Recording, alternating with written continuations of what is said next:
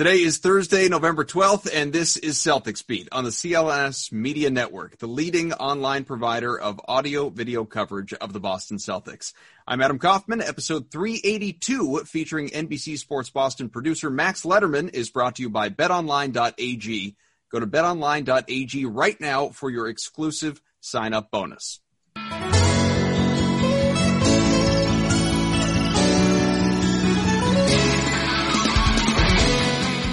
Welcome in, everyone, to a new edition of Celtics Beat. There's a lot happening, obviously, in the season NBA communities. Not all of it good. If you're a Celtics fan, you certainly know that. Welcome in. I'm Adam Kaufman, joined, as always, by producer, sometimes host, Evan Valenti, and Max Lederman, who is coming on the show for, I think, the first time. Definitely the first time that I have been hosting anyway. Have you been on with Evan here? I've been on with that, and so is my cat. My cat definitely made an appearance the last time I was on here. Yeah, that's correct. That is correct. What the hell do I know then? I'll just get out of here and you guys hang out. How are you, buddy? How's everything going? You know, not bad, all things considered. No complaints in my personal life, and, we're getting basketball back. But, obviously it's a bit of a somber week, I think, for everyone here in Boston. So, just going off of that and, there's so much going on. You've got the NBA draft coming up on Wednesday at this point, NBA free agency beginning on Friday, short little moratorium. A couple days later, signings become a final. The season will begin December 22nd for a lot of teams. December 1st, players report for training camp. So there's a ton happening. But I think the appropriate place, obviously, to start for a variety of reasons is the fact that the Celtics family community, the NBA family, the NBC Sports Boston family lost just such a significant piece with the passing of Tommy Heinsohn, who it's anything that you could say about Tommy Heinsohn at this point in time almost feels cliche because it has been said so many times by so many people, so much smarter than me and so much more connected than him, obviously, than I am. But all of it's true. None of it is actually cliche. And you start first and foremost with the fact that Tommy Heinsohn was the Celtics. Going back to when he, out of Holy Cross, entered the NBA, 1956, and, joined the Celtics family, never left. He is the only person in history to have a piece in all 17 banners that the Celtics have raised, obviously, to the various Garden rafters, first as a player and then as a coach, a broadcaster for the last 4 decades. He's a 2-time Hall of Famer, as people know. Frankly, I find it bothersome that he's not yet a 3-time Hall of Famer and didn't get to experience that during his life, because I know it just would have been another incredible speech when he does go in ultimately as a commentator. But, part of the reason that we have you here, Max, is because, you're like us. You weren't around when he was a player or coach. But whereas we grew up listening to Tommy and watching Tommy, you, over the last many, many years, had the chance to really get to know Tommy behind the scenes on a personal level, working with him and establishing a personal relationship beyond that. And so obviously our thoughts to you in a more personal loss for you. But, what were all these years like just being around Tommy, such, that legendary presence that he is? Man, I can't even tell you. The thrill of my professional career, for sure, was getting to work alongside someone like Tommy, who he just drips basketball, greatness off of him when he walks by you. You just feel smarter. And what was great for me is that, so I grew up in Philadelphia, and I had never heard of Tommy because, I just wasn't a student of the game. And I came up to Boston for college at Northeastern, and I put on a Celtics game. I'm like, who is this homer on the golf with Celtics? That's the reaction that everyone gets that's not familiar with Tommy. But you very quickly, you buy in, you lean into that, and that is what he's known for. I think around the nation is the homer, but not in a negative way. I mean, he just loves the Celtics, and so in the way that Adam, you were in our newsroom a couple of times back in Burlington before we moved. Mm-hmm. The way that it was set up, we had a little Celtics pod where it was me, another producer, and Kyle Draper were sitting. And there was just a chair that someone randomly put next to my desk.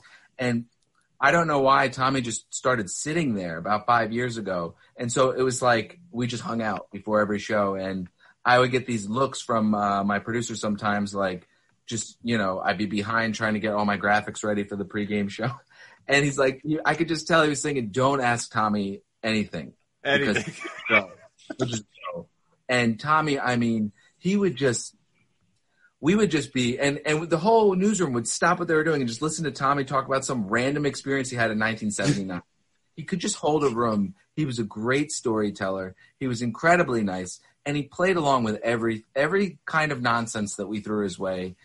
Even if he didn't understand it or have any idea what was going on, he would just say something funny. He'd be like, whatever, and it was just great. It was a real pleasure. And I would, as our relationship grew, like at first, you're a little intimidated when you meet someone like that. And, especially as an older guy, can't really hear as well as he used to. So, when you're trying to tell someone like that a joke and they can't hear you, you got to repeat the punchline 7 times. And then you realize, oh man, 1, it wasn't a good joke to begin with. And 2, this is just never going to land.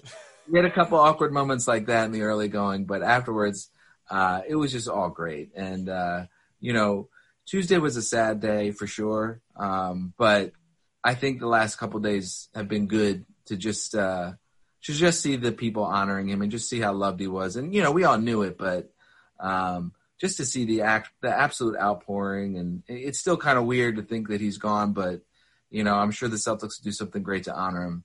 And, he'll never be forgotten. And I don't know if anyone will ever be able to do what you were talking about, all the accomplishments, but, being with the same franchise for, 60 years, over 60 years, winning all those championships, being part of all those championships, and just really personifying the Boston Celtics. I'm not just saying this because you're here. I tweeted this out. I feel it very strongly. And I realize obviously Tommy had deteriorated health in recent months and years for that matter that he was kind of in and out of. So I'm sure in some sense you guys were able to not just mentally, but quite literally prepare for whenever this day came so that you could honor him in the proper way. But NBC Sports Boston's programming in the aftermath of Tommy passing was just exceptional. All the different voices that you guys brought on from, Danny and Brad and Paul Pierce and Doc Rivers, various analysts, like Jackie McMullen, Chris Mannix, obviously Kyle Draper and Brian Scalabrine. And, Mike Gorman, goes without saying, so many that, and some that I'm not even thinking of here in this moment, but it was really captivating television, interesting, fun, funny, a lot of great stories. Even getting to know him as you did you find that listening to those people, I don't know, you were further being let behind the curtain? You were learning even new stuff that you didn't realize despite all the time that you spent with him or specials that you guys put together about the 86 team and the 08 team and the hand that he probably had in those? Yeah, absolutely. You learn a ton of stuff. And I tell you, so when I got the call from my boss that with the news on Tuesday, it was just about business. It was like, unfortunately, we throughout the years there had been, moments where we're like, all right, we just kind of be on alert. We're not sure about Tommy, his health. He had a couple hospital stays, and we couldn't tell anyone anything. And people were always like, where's Tommy? Where's Tommy? And we wish we could, but I mean, that's his privacy and things like that. But, so there were some scares in the past. So I wasn't really sure. I was hoping that it wasn't going to be this time around. But when I got the call, it was really just about the show. It was about let's just get right to it because, it was our way of honoring him. And as much as I wanted to just take a minute and be sad, it was like, let's just go. Let's just, knock it out of the park. And I tell you what, you don't really need to give us credit for the host or the guests that came on because, you guys, I'm sure have put requests out for, anybody involved with professional sports. It's not the easiest thing. No one said no ever with the Tommy stuff. That just shows you that's Tommy's impact right there. People wanted to come on and talk about him and talk about their great experiences with him and help honor him. And I was really proud of that show and I was proud of our programming all night. And I appreciate you saying that, but just for Tommy, it was all for him. And, hopefully we'll have some more stuff, coming. I don't know any plans, but I'm sure we'll have some more ways to honor him throughout the season and just forever. I mean, we got the Tommy Award. That's never going to go away. And what's funny about the Tommy Award is that a couple years ago, I thought Marcus Smart wasn't winning them enough. And Tommy came, sat down at my desk, and I gave him his little packet of stats and articles. I was like, Tommy, I got a bone to pick with you. Marcus Smart is not winning the Tommy Award enough. This is ridiculous. And he broke it down for me. He was like, well, I'll tell you why. He's like, he set the bar too high for himself the year before. He's like, the Tommy Award's about exceeding my expectations for you. It's not just about doing what you always do. And Marcus is too good at those things now. I need more. And I was just like, wow, I'm an idiot. I shouldn't have brought it up. Wow. And now there's going to be even more pressure on Scal not to just give it to the team's, highest scorer like he does normally. Kyrie Irving has the single season record for most Tommy Awards, and that's not right. No, we got that. That's it. Like, that doesn't feel Tommy right. Wasn't involved in giving those out that year. No. Oh, Tommy, that was a year that Tommy was not.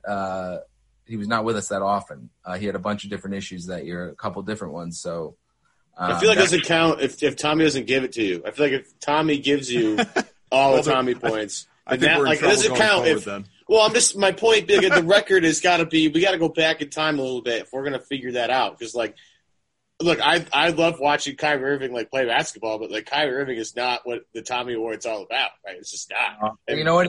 It just shows you what kind of season that was. It was just a bad season where we all were just give it to the highest scorer on the team, whatever. But yeah, no, we track it. There's a couple people at our company that have been tracking it since it first started. We got a great spreadsheet with all the Tommy Award facts that you need, but it doesn't say who gave it. Tommy usually gives them. But I can go back and I'll go back to every single post game record and see, and I'll put a little asterisk next to Kyrie's name and just say, there you go. Al gave 20 of the 22 or whatever it was. So, but yeah, the Tommy Award will live on, and we'll find ways to honor him. It's going to be weird, though. It's definitely going to be weird. I do think I'm sorry. I was just going to mention. I'm sure that you guys both saw this, but for anyone out there that didn't, Tony Allen. I was going there. Chris Vernon show. Well, please, you could tell the story that I'm not talking enough. It's a great, Chris Vernon, who does a great job. He does radio down in Memphis, and he works for the Ringer as well. He has Tony Allen on quite frequently. I think he's a weekly guest for him, if not very frequently. And he had Tony Allen on talking about Tommy Heinsohn, and Tony was talking about how much he looked forward to at the end of the game going into the TV and seeing if he won the Tommy Award. He would talk about how much he would have a play where he'd dive on the floor for a loose ball, or he'd shut somebody down defensively and be like, I wonder if I got a Tommy point for that. I'll have to check that out later. He'd go home and he'd watch the film. He'd check out the broadcast. Oh, yeah. He'd watch the film. He'd rewatch the entire game just to see if he got a Tommy point. And, my point with that is, for the people that don't understand, I mean, if you're watching this show and you're watching this episode, you probably have an idea of what Tommy Heinsohn means to the Boston Celtics. And if you don't, this is a player, back in 2008, that was part of a magical championship run, who looked forward to the post-game show seeing if he got a Tommy Award. And you can look at that. You can look at any player now or any player between 19 whatever and now. Tommy Heinsohn has had an impact on almost every single player that's ever put on a Boston Celtics uniform. He's had conversations. He's probably talked to them about certain things he'd like them to add and work on in their games. This is, and I don't mean to be hyperbolic here, because the Boston Celtics have had a lot of unbelievable parts of their history. I mean, Bill Russell is, way at the top. Red Auerbach, way at the top. But Tommy, in his own way, because of his longevity, because of his positions on the team, is the tippity top of the ladder, even over Bill and even over Red. So, it might sound ridiculous and it might be, hyperbolic, as I said, but Tommy deserves his own spot in the rafters, in my opinion, just based on, I mean, literally since 1950.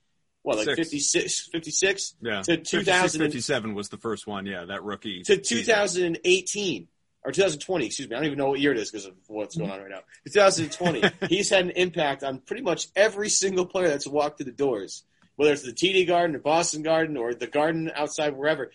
That's an incredible track record. And if you have guys like Tony Allen, who's, not the superstar of the team, but a guy that was very impactful, that guy ran to the TV after the game to see if you got a Tommy award. That is just the stuff that we talk about with Tommy Heinsohn having an impact on the Boston Celtics, and he's just going to be a guy that we sorely miss for sure, Max.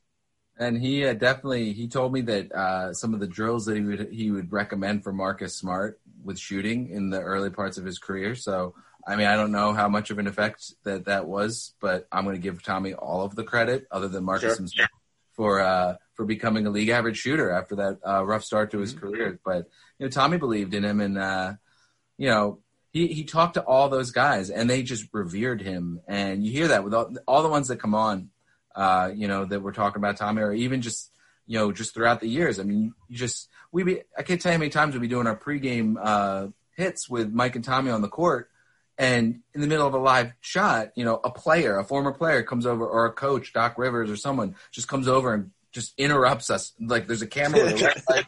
And those are those golden moments that we love in live television. It's like, it's not screwing up our show. It's making our show better.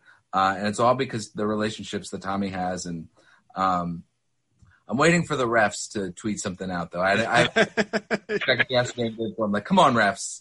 We need a RIP Tommy or something, because Gorman had the line of the night on our show where he said, I'm in a better place, unless they put him somewhere near the officials, then it's not going to be any good. Should be an honorary technical foul called by the refs, like as soon as the season starts. Just like tee up Scal. Just be like, no, we're tee up Scal just for Tommy. I like it. Yeah. Are there sides of Tommy that you got to know, obviously, that none of us saw or even knew about? I mean, I think at this point in time, most everyone knows that, beyond being an NBA icon and an all-time great across the different fields, not just, playing, coaching, and commentating. Certainly he's an accomplished painter, and a lot of people at this point in time seen his artwork on social media. But for anyone that wasn't aware, big reader, really a historian. I know that was something Mike Gorman talked about on your programming. Were there sides of Tommy that you got to know that, no one else was really let inside on? Tommy is like, I especially now, like the last 10, 15 years, he didn't care about what anyone thought of him. He was just entrenched. He's like, I am who I am. He's not trying. I think that's part of getting old too. Yeah, it's just part of getting old. And so I think he was pretty much authentic. Like the way he was on TV is the way he was in the office. He's just a jolly guy. He was never grumpy like with the refs in the newsroom or anything like that. But I'll tell you one thing, and I don't know if people know this about him or not. He's just an incredible memory. I mean, the recall. He would be someone one time. Tommy just happened to be sitting next to me. Somebody tweeted, "Max asked Tommy about his Miller Lite commercial with Rodney Dangerfield," and I was like, "Tommy, somebody just asked me to ask you about this," and he talked for 15 minutes about the guy connected him with this other guy that, and where they were. It's like, oh, he worked at an agency out in New York, and he just could go and name drop people. And we're all just sitting there like, how do you remember these names? Like, not famous people, just backroom people that worked the deal out for him. An incredible memory and just a joy. And he loved talking and telling stories, and we loved listening to it. And like I said, the biggest thing is that he was just always game. We all remember a couple seasons ago, he was talking about Aaron Baines just being very fit. All of Australia. Right. And it came off sounding like he was talking about a certain body part of Aaron Baines, which was hilarious. One of the classic Tommy moments. And we were debating whether we wanted, the next time he was in was about a week later for one of our shows. We were debating whether we wanted to bring it up or not as a joke with him, because it was a Saturday, and Saturdays are always just where we kind of let loose. And I told my boss, I was like, I'm not going to ask him.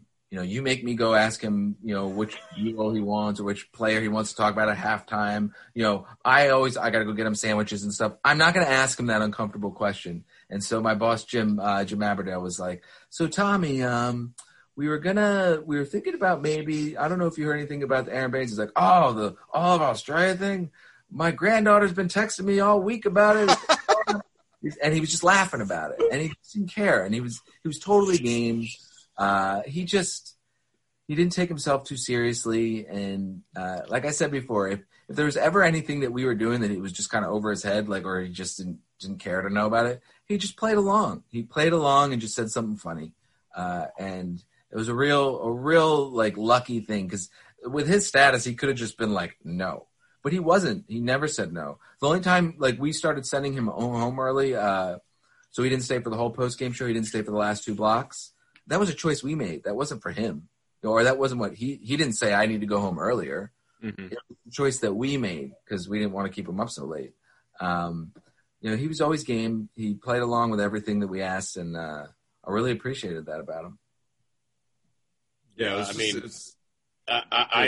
I wish, I'm glad that we had the weird Celtics Twitter Tommy Heinsohn like clash convergence, because I got anything that Tommy says is like immediately memeable. I mean, I think it's pretty easy, and like in Tommy's particular, there's one where he's like he has the easel, and he's got this big huge grin on his face, and he's like smiling at the camera, and the amount of people that have put stuff there. And the things that they put there inside that easel is just amazing. Was he aware of how much of a star he was in the weird Celtics Twitter world? Was he aware of that? Yeah, he knew. So he knew the term weird Celtics Twitter. We had him do the post game segment a couple times when it first started, and he was funny. He was really funny. I had one. I don't know if like specifically he knew about like that, like the big meme guy he was, but we showed him plenty of memes with him involved. But there was one in 2018 on Earth Day. There was one segment where him and Mike were both on because it was the playoffs and we didn't have the game, so they came in to do our studio shows.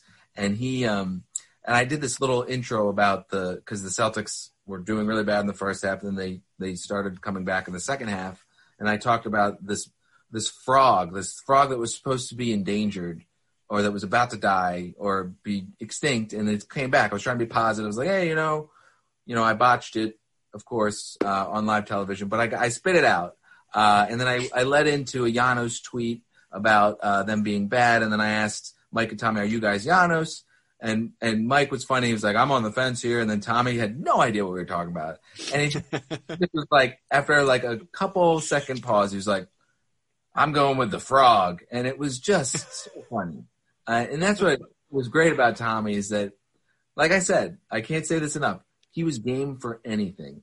And there was a lot of times where the bosses were like, we maybe don't want to do this weird, like, meme internet thing with him. And the few times that I was really passionate about it, I'm like, man, what's going to happen? Like, the worst thing that's going to happen is that I'm going to look stupid on TV. And sometimes that's funny, so who cares? So, he was aware of the weird Celtics Twitter stuff. But I don't know to what extent. I guess in your experience, whether it's on camera or just in conversations with him, and unless he ever delved into this historically, it would really only span your relationship going back 10, 15 years. But was there did he have a favorite Celtic, maybe a modern day Celtic? Was it Marcus Smart? Was it someone like Smart? Was there that, we all know, like, going back to when I was a kid, like the I Love Walter stuff, like he loved Walter McCarty and guys like, but who were some of his, more favorite players in recent years? He definitely loved Marcus. I'm not sure exactly. I never asked him. That's a really good question. There's so many things that I wanted to ask him. There's so many like ideas that I have. Like, let's just come up with a list of questions. Just go to Tommy's house with a camera and just ask him stuff. But, then the pandemic happened and, we missed our chance. And I never asked him who his favorite Celtic of all time is. I'm sure he said it somewhere. We have to look into that because it's a really good question. Like, who is his favorite Celtic? I know he loved Larry. But out of the modern guys, he's a big Tatum guy, really big Tatum guy. And, obviously he loved Marcus. Marcus got a lot of those Tommy Awards. So if I had to guess, I'd say Marcus, but he never told me specifically.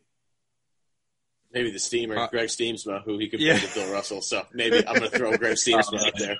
I love it. I love that. I was in the control room when he said that. I'll never forget that. Nobody has ever. I remember watching the game, just going, did I hear that right?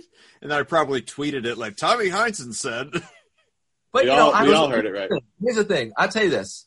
Just like Iverson's practice rant, I understand what he was trying to say. Like Iverson was talking about, you guys are asking me about practice, but you're not asking me about these games where I'm the best player in the league. What Tommy was saying was not that Greg Steamsman is the next Bill Russell. He's like, this kid has his instincts and quick twitch reaction for blocking shots are the best I've seen since Bill Russell, which is crazy, but is not as crazy. Just a little less crazy. Yeah. It's just less crazy than he's the next Bill Russell. So, like, I understood what he was trying to say, if that makes it better. We'll take a quick break here just to tell you folks that, of course, the NFL season continues this week. Matter of fact, today being a Thursday, Week 10 kicks off tonight. A few surprise teams at the top of the standings. You may not be at a game this year. Most people aren't. You can still, though, be in on the action at BetOnline. Consider these NFL futures right here. Chiefs defending Super Bowl champs, plus 50 odds, 350 odds to repeat. The Steelers, who are still the NFL's only unbeaten, at plus 575, although Ben Roethlisberger, among others, dealing with being on the COVID list right now, so maybe wouldn't run to put money down this weekend. Saints plus 725 after just blowing doors off Tom Brady's Buccaneers, but the Bucs right behind at plus 800. The Ravens, led by Lamar Jackson, they're visiting Foxborough Sunday night to take on the Patriots, plus 900. Same odds for Aaron Rodgers and his Bleep You tour this season.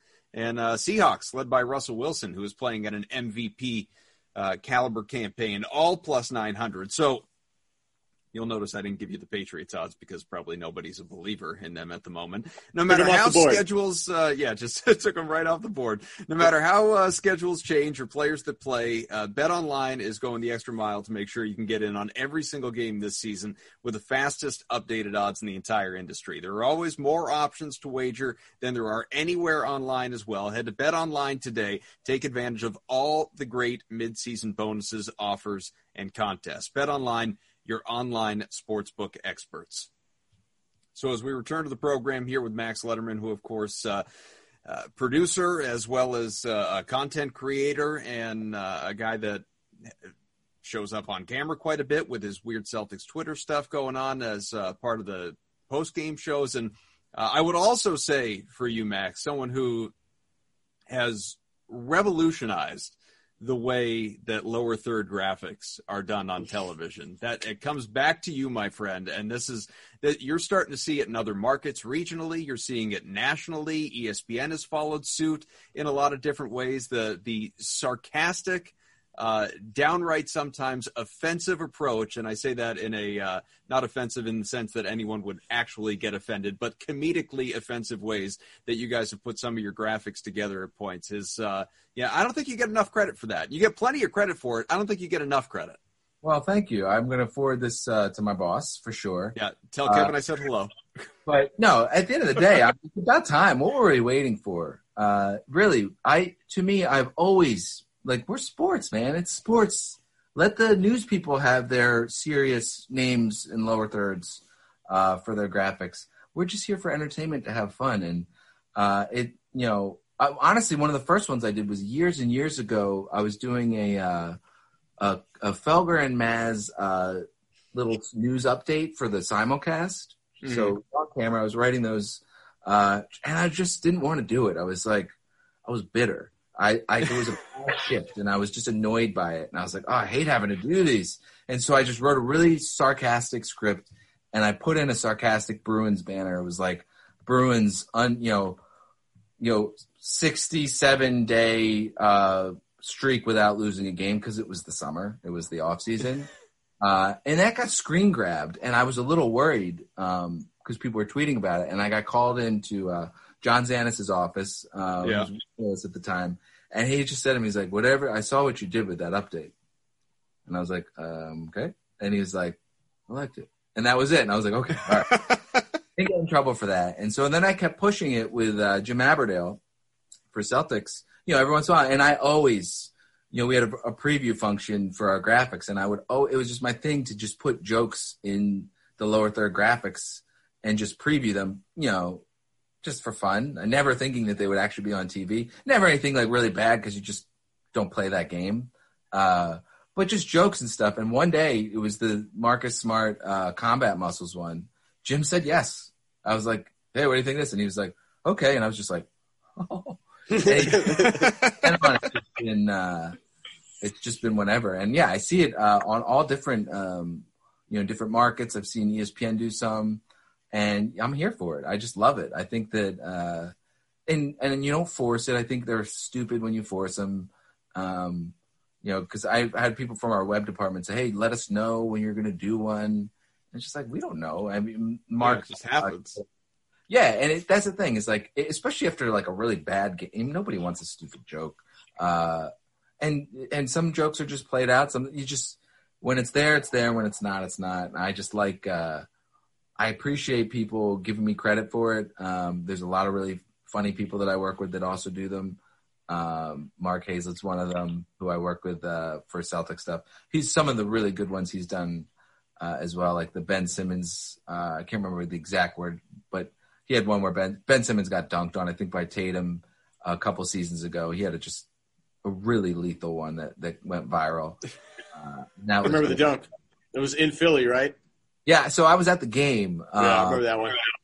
Yeah, so I was not working on that post-game show, but that was a great one, yeah. So it's not just me, but I appreciate you saying that, and I want more people to do it. I think that we should. I don't think we should be serious. Sports are supposed to be fun. Well, John Zanis is with us now, as you know, at CLNS, and I'm sure he'll be very happy that he got the shout out. And John was I know he really was a great influence for my career, and it wasn't just because he didn't fire me for doing that. Right. What I want to get into though here, especially in the interest of time, I want to make sure we have enough time to really dissect this. Is because we could go on for days, weeks about Tommy Heinsohn and fun stories and his impact on the NBA and the Celtics, and we still wouldn't have enough time. But things that are directly impacting this team right now, it kind of started with a friend of all of ours, Kevin O'Connor over at The Ringer, who tweeted out earlier today, sources, the Celtics have emerged as a potential destination for Pelicans guard Jrue Holiday. Boston could package its 3 firsts, 14, 26, and 30, to move into the lottery and flip that pick to New Orleans. More details, rumors in his latest mock draft. You should always check out Kevin's mock draft. That he's been doing that for years and years and years since he was doing it for free, and no one was reading it. Now, tons of eyeballs. He's obviously really good at what he does. But so that goes out, and of course the reports. I mean, Danny spoke this week, Danny Ainge, and acknowledged as much. He doesn't want to have 4 rookies, and he's looking into trades and the whole "it takes 2 to tango" and stuff that he's always said. We know that. He never goes into a draft wanting to use all those picks. It just has happened quite a bit in recent years. But those rumors had been out there of potentially trading up or trading out or whatever it may be, and so Kevin does that. I send out a tweet shortly thereafter, which maybe you saw it. It didn't say sources or rumor or a report, or this was not me trying to break news. But I did put out a tweet that seemed to break the internet and continues to get traction here, for better or worse. And I said, it's possible that the Celtics flip picks and Kemba Walker to the Pelicans for Jrue Holiday. Got to make the math work, right? And those two being together, that doesn't make sense. And send Gordon Hayward to the Pacers for a deal involving Miles Turner. Boston could once again transform its roster pretty significantly after a run to the East Finals. And then shortly after that, you had this guy, Evan Massey. I'm not familiar with his work, but he's written at a bunch of different sites. Says, Celtics and Pacers have discussed the framework of a Miles Turner for Gordon Hayward swap. Other pieces would be included, something to keep a close eye on, to which, of course, I was like, oh, you don't say. Yeah, makes sense. But tell me, Max, as you have followed along with this stuff over the, not only the weeks leading up to where we are, but obviously this news today, does this make sense to you? Do you like this? Do you buy into it? Do you think that my tweet is annoying? How do you feel about all of this? Well, I think most of your tweets are annoying, but not specifically. Well, that's true. Our friend Billy Delaney will vouch for that. Yeah, no, but no, it's, to me, I don't think that Jrue Holiday and Kemba Walker can't work together. I think they would be great. I think Jrue has been playing off the ball a good amount the last couple of years. He's obviously a point guard, but he's been playing the two.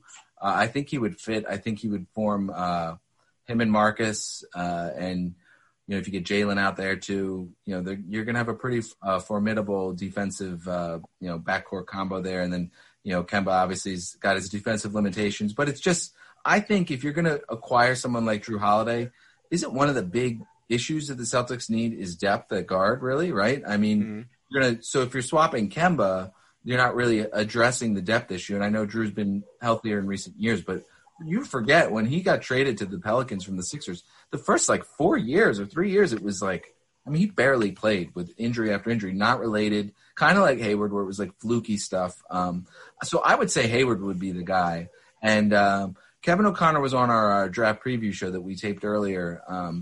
And he said that it's not necessarily, and he was just, I think he was speculating, he wasn't reporting, but it's not necessarily that it's, Gordon Hayward or Kemba Walker type player to New Orleans for Jrue Holiday, but it could be there could be a third team in there. And I think that's where Indiana comes in. I know Indiana likes Gordon, and, I don't know if the Pelicans would want someone like Gordon, but my thing is that I would rather trade Gordon than Kemba just because, like I said before, it's the guard depth right there. And I think that, Drew's going to be your starter, with Kemba. Kemba, Jrue, Jalen, you just take Hayward out and just slide everyone down. But Miles Turner, I'm not I like him, but I know a lot of people that I respect their opinion think he's very bad at basketball. And I'm not going to stand for him because I just haven't watched enough Pacers. But a couple of years ago, he led the NBA in block shots, and he's a stretch five, but he doesn't rebound a ton. And, it's not like Celtics fans love centers that don't rebound. We're going to get a lot of, if they get him, we're going to be like, it's just like Al Horford. Al Horford did a lot of little things that I don't think Miles Turner does. But, look, I like Miles Turner. I don't know if I said it publicly, so I probably shouldn't out myself now, but last summer, before Jalen signed his extension, I said, I wouldn't be against Jaylen Brown for Miles Turner swap, which I think now looks ridiculous. I was stupid, but I'm self-aware and I'm willing to make my mistakes. But there's been that link there. For some reason, Miles Turner has just been a guy that everyone's kind of looked at for the Celtics, and maybe there's some smoke there, but I'm pro acquiring Jrue Holiday, but not a Kemba Jrue Holiday swap.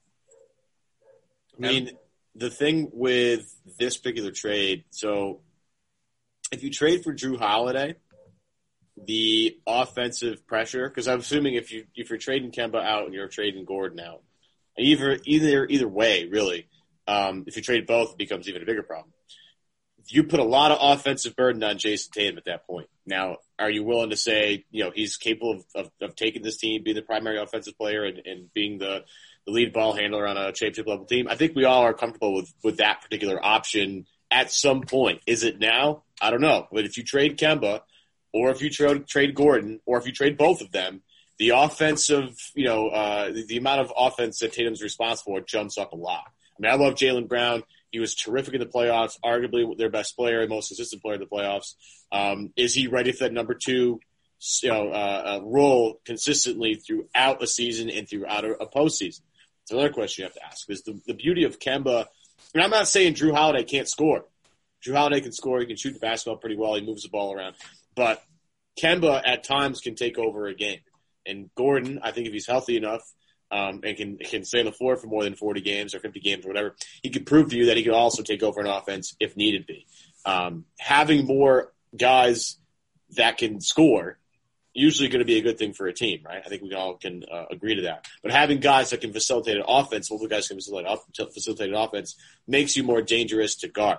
So as much as we want to hype up the idea of a fresh new team, because everybody loves trades and movement and all these things when the offseason happens. It's not always a great thing. Sometimes consistency and having a team, go through a season, look at what they're bad at, and come back the next season with sort of a new idea of what they can accomplish, and they've had more time to figure out how they play together. That's a good thing. Continuity is a good thing. I mean, you hear that all the time with coaching. How many times – especially now, this offseason right. is shortened offseason. What you're saying is that's when you're talking about trading Kemba Walker, Gordon Hayward, bringing in two new pieces, in a vacuum, sure, let's get our NBA 2Ks out and let's see if that works. But in a month, they're going to be playing basketball, or a month from the draft. It's crazy how short this offseason is. So your point is spot on. So if it's going to be something like a trade like that, I don't think that you're going to want to move more than one starter. But to your point about Jrue Holiday, I think that he could fill in that offensive initiator role that Gordon plays. I think Gordon had a great year last year. I don't want the Celtics to trade him. I think that they're probably good right now. They could probably still make it to the finals with just the team they have now. I do think that they need depth at the guard position. I think that they need an above average backup point guard so that you don't when if Kemba gets hurt, I don't want to say when, but if he gets hurt, you're not relying too much on just Marcus. I think you do need like someone that's a starter that started in the league but is accepting a bench role. There are a lot of things at play here. Among them, does Gordon Hayward want to be back? I mean, sure, he wants $34 million, but does he want to be back? Obviously, we know Ryan Russillo, put out on the Bill Simmons podcast, something we talked about with, your guy Chris Forsberg there just last week, saying that he didn't believe that Hayward actually wants back to Boston. There are some people that have said that the families moved back to Indiana for school purposes, and does Gordon, and I don't even know if that's true, by the way. That's just stuff that's floating around on social media.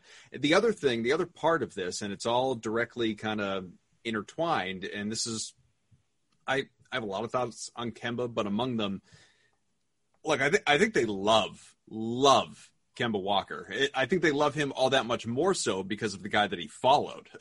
That's a big part of it. But I think that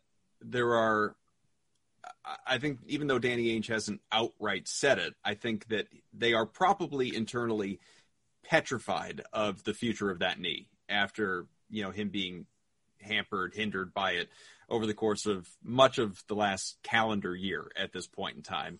And that was just year one of the deal, not knowing what lies ahead in these next few seasons. And so if you can move him in a deal that makes sense, do you do it? That's one part of it. The other part is, and I do think this is relevant. We've talked about this a lot with Hayward, in past years, not now that he's a free agent, haven't talked about it at all with Kemba, but it all kind of stems back to the Isaiah Thomas thing and the Anthony Davis thing and his dad and all of that. Kemba Walker, it went Al Horford, Gordon Hayward, Kemba Walker. Kemba Walker is now to date, in my opinion, and I think everyone's opinion, the biggest name free agent the Celtics have ever signed in terms of a guy getting that deal and being, around his prime and all of that.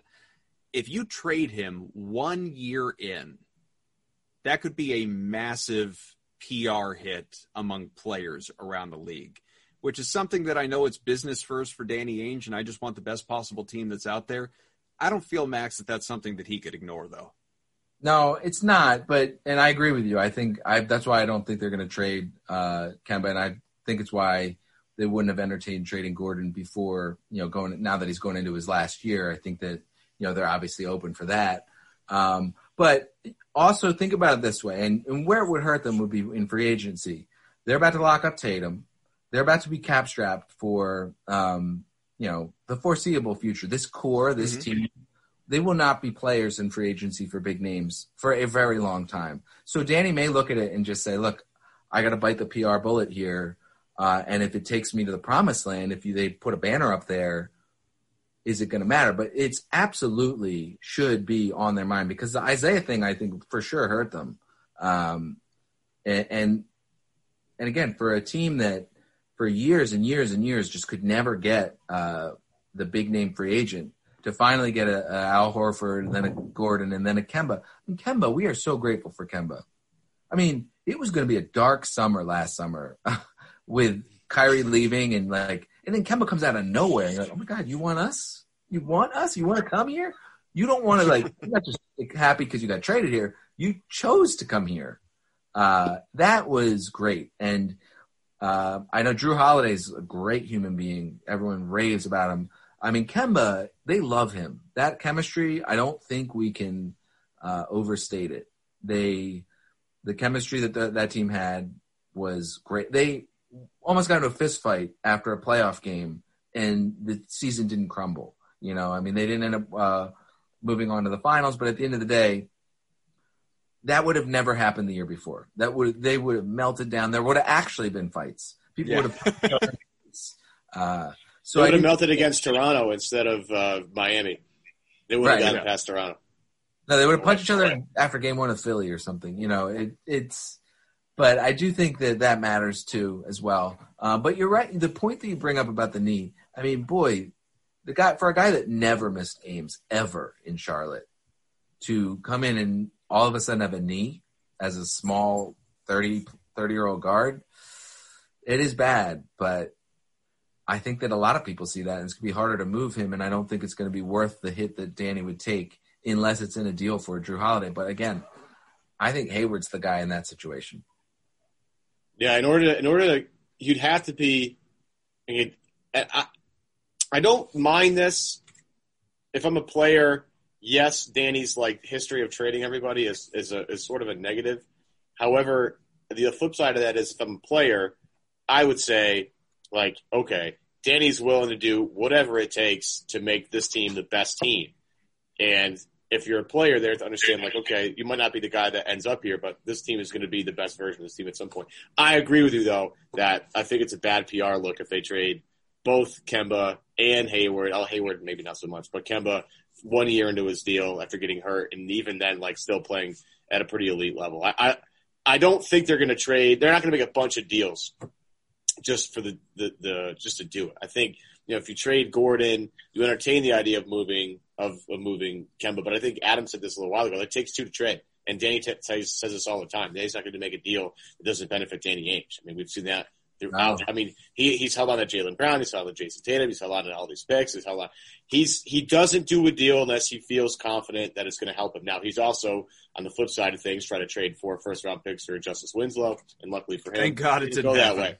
So, you know. That's the ones that didn't happen. Right. So it's interesting that they're involved. And now where the news is coming from is always something that I always try to find out, like, where's this getting leaked from? Is it coming from Danny? Is it coming from somebody else? And because Steve Bulpett is not, you know, on the beat right now, we don't have anything concrete. You know, that's the guy, that's Danny's mouthpiece. Or Jackie McMullen hasn't come out with anything yet. So that then, you know, like, that's coming directly from the Boston Celtics. So, you know, I am interested in the next couple of days to see if, you know, what kind – because this team, as we talk about, this team needs a little tinkering. I mean, they have their core, right? We've talked about this a lot. They have their core pieces. Jaylen Brown and Jason Tatum are the two ones that we know. We throw Marcus Smart in there. We throw, you know, Kemba Walker in there, but we're not totally positive about those.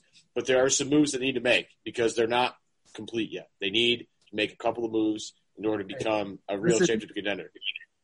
Chris Mannix was on our draft show, too, and he made a really good point.